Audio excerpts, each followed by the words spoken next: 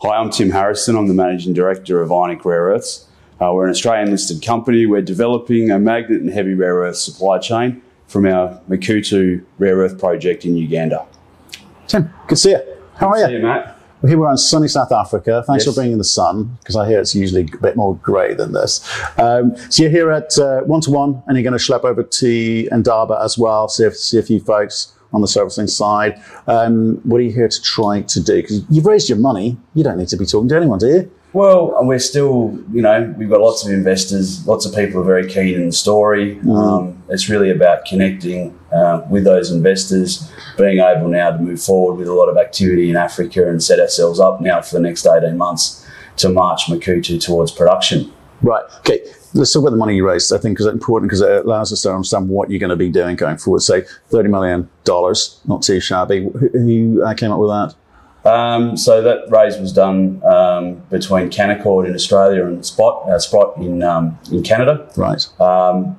Global institutions. It was really well supported. So we've had institutions and some EV funds come on board, and it's really given us a lot of tailwind now to go ahead and get cracking on everything we want to do. So how's that changed the register now? Because obviously moving towards that, away from retail into the institutional side of things, that's better for you in what sense? Oh, I think, again, it's a vote of confidence in everything we're doing. They can see the opportunity for substantial appreciation in the value of Ionic as we move forward with this supply chain. Right. And it's important because these EVs, we're going to require new supplies of magnet rare earths. Yeah. We're perfectly placed to be a real participant in that. Absolutely. And you've always talked about the kind of scale of it, and we'll talk again about the recent announcements with regards to how much more you've got. But you've got to talk about, you can't have any conversation in mining at the moment without talking about Russia and the impact on you guys. So obviously it's probably been quite good for you in that sense. Yeah, look, I think supply chains being what they are and the brittle, fragile nature of supply chains, what we're doing is something completely different. We're providing a new source of magnet and heavy rare earths in markets in the US and Europe that don't have access to that material or will have increasingly more challenges getting that blend of rare earths by the end of this decade. Right. And again, from previous conversations, I remind people, where are you looking to? Are you looking towards Europe because they're kind of comfortable with the African story, or because of, again, recent advance and critical mineral mineral security, North America very much part of that conversation still? Very much so. We've seen tremendous interest out of North America. We still have very good discussions with Europe, and it's Makuutu is a very large asset. The potential to supply both markets is a real one. But ultimately, at the end of the day, we have an asset at Makuutu that's scalable. We can ramp up production. So we have a lot of flexibility and optionality with the way in which we develop Makuutu and go downstream. Right. And again, just sticking with the macro for a little bit longer, which is US starting to put the squeeze on China.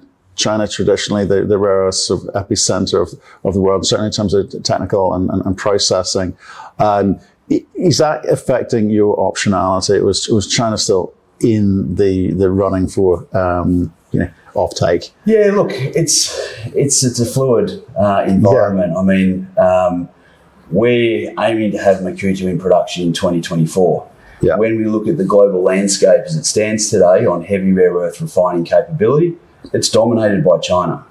So if we're looking at other markets, then the requirement for us to also have that value add in going downstream, in refining, separating our mixed rare earth carbonate and being able to market the product in North America and Europe really does depend upon providing an option on downstream processing that doesn't exist today. Okay, so I guess in terms of revenue streams, it's fluid, like you say, it's fluid. Let's leave it at that, because I think there's a lot of discussions that are happening around ways in which this can be developed. Potential to stockpile product. Okay. So there's all sorts of different scenarios that can be looked at. But ultimately, it's about the product and where we want to be. So begin with the end in mind. We want to put the product and work backwards. But in terms of the value, the NdPr, that side of things, Yes, lots of demand for it, but in terms of the value for you, that's not where it's at. It's in the heavies, right? It's both, right? But as a proportion, I mean, is it 50-50? NdPr is about 50% of the potential revenue of the project. Right, okay. Heavy rare earths, another 50%. But when we look at the magnet rare earths, the NdPr, the DyTb, it's about 90% of our revenue. It's 33% of the basket. And this is why we're certainly seeing a lot of traction now with EV manufacturers looking at getting access to the full blend of magnet rare earth elements they need to make the magnets to go into the motors. So the battery manufacturers, right? So they are from where? Like South Korea?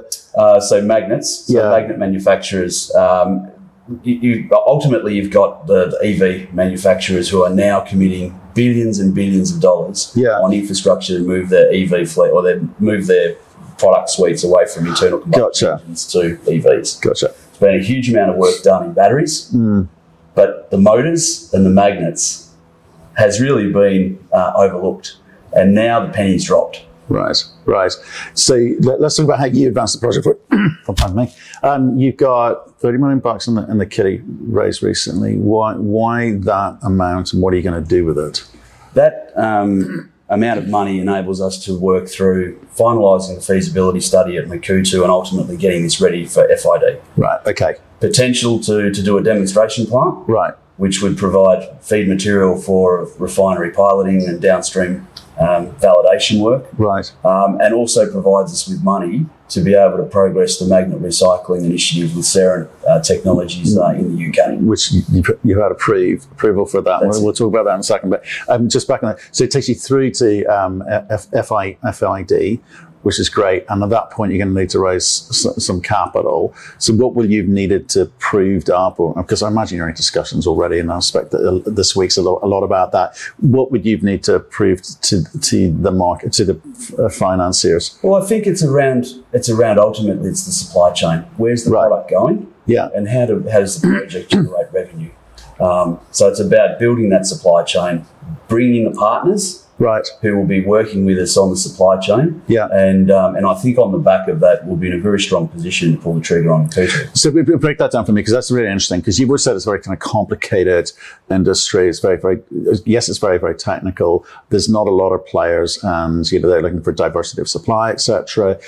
So precisely what do you need to have in place? Off-take agreements, contracts in place at agreed amounts before the financiers will say, well, okay, there's your money? I think we're probably looking more at partnerships. Okay. Partnerships on supply chains. For part of your potential product output, you're not getting 100% all in with one group. No, it depends. It depends on who is ready to move quickly and who's ready to secure their EV production capability. Right.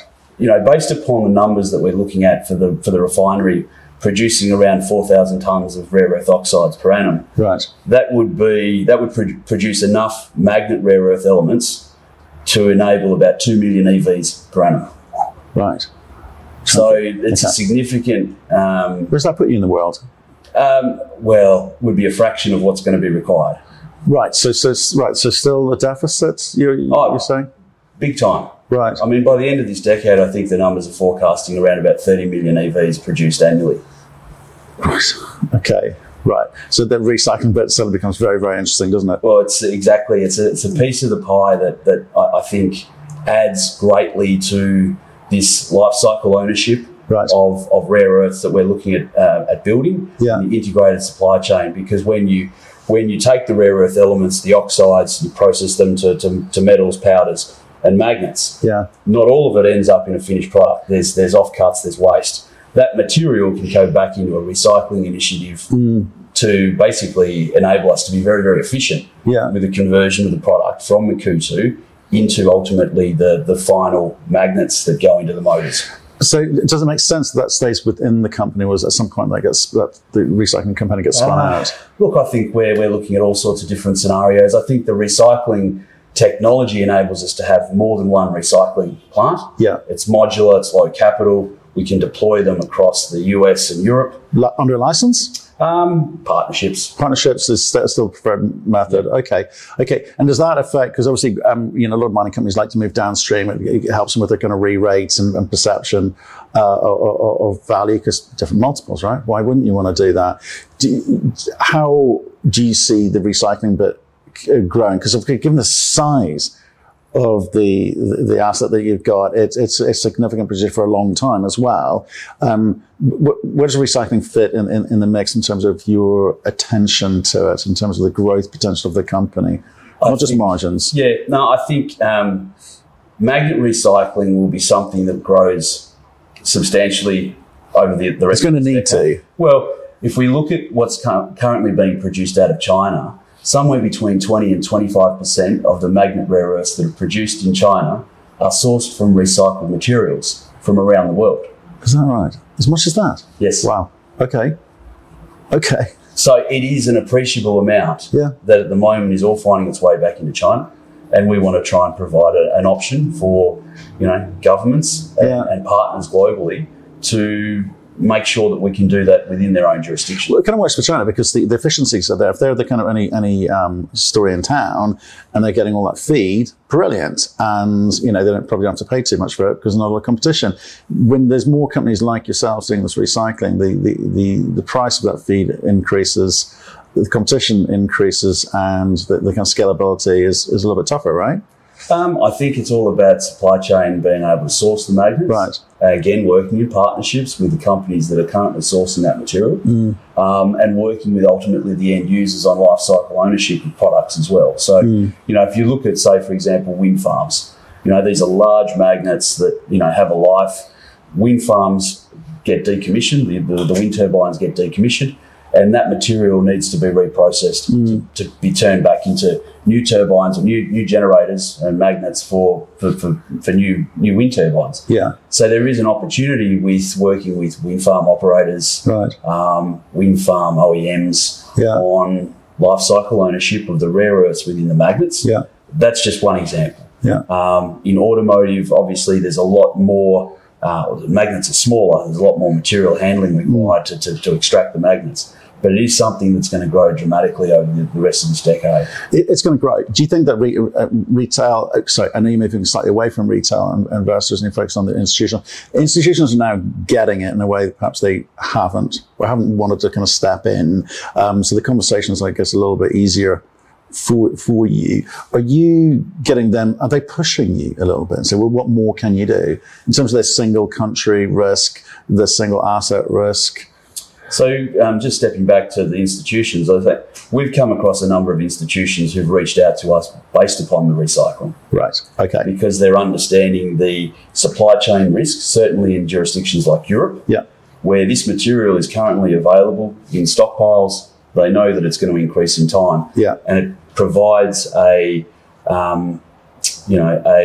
ESG appeal with regards to recycling the material back into new products. Simply, we can't just keep producing more magnets without being able to source material from these spent magnets and waste products. Right.